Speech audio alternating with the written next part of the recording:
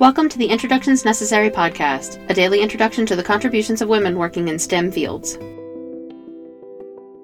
The first female president of the International Astronomical Union, Catherine Cesarsky, earned this position with a distinguished career in several areas of modern physics. After receiving her doctorate in astronomy from Harvard in 1971, she became a research fellow at the California Institute of Technology. She transitioned in 1974 to Service to Astrophysique, a major space laboratory in France. She started as a staff member and worked her way up to being the head of the SAP. In 1994, she became the director of Direction des Sciences de la Matière, where she was the team leader for close to 3,000 scientists in varying fields. As part of her work at DSM, she was the principal investigator of the ISOCAM camera on board the Infrared Space Observatory of the European Space Agency, and led the analysis of the data collected on star formation and galactic evolution.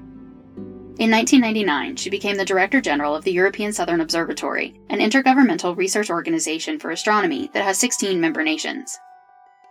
While at the ESO, she was responsible for the completion of the construction of the Very Large Telescope, the beginning of the construction of the Atacama Large Millimeter-Submillimeter Array, and she launched the studies for the European Extremely Large Telescope. These telescopes are designed to be the best in the world, with the VLT being considered the most productive ground-based facility for astronomy among those operating at visible wavelengths. During this time, she was also elected for a 3-year term as the president of the International Astronomical Union.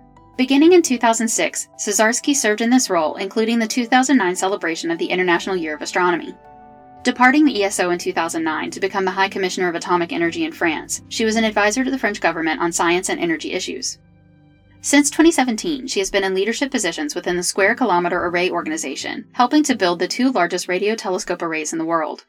The author of more than 350 scientific papers, she also acts as the chair of the Science Program Committee for the French Space Agency and continues her research in galactic evolution and her leadership in multinational scientific endeavors. Introductions Necessary is a production of 9 Hour Films. Our music was composed by Kristen Baum. Please visit our website, introductionsnecessary.com, to listen to previous episodes and learn more about the women featured in this program. We would love for you to introduce yourself to us on Patreon. You'll get the latest updates and find out how to support the podcast on patreon.com/9hourfilms. Thank you for listening.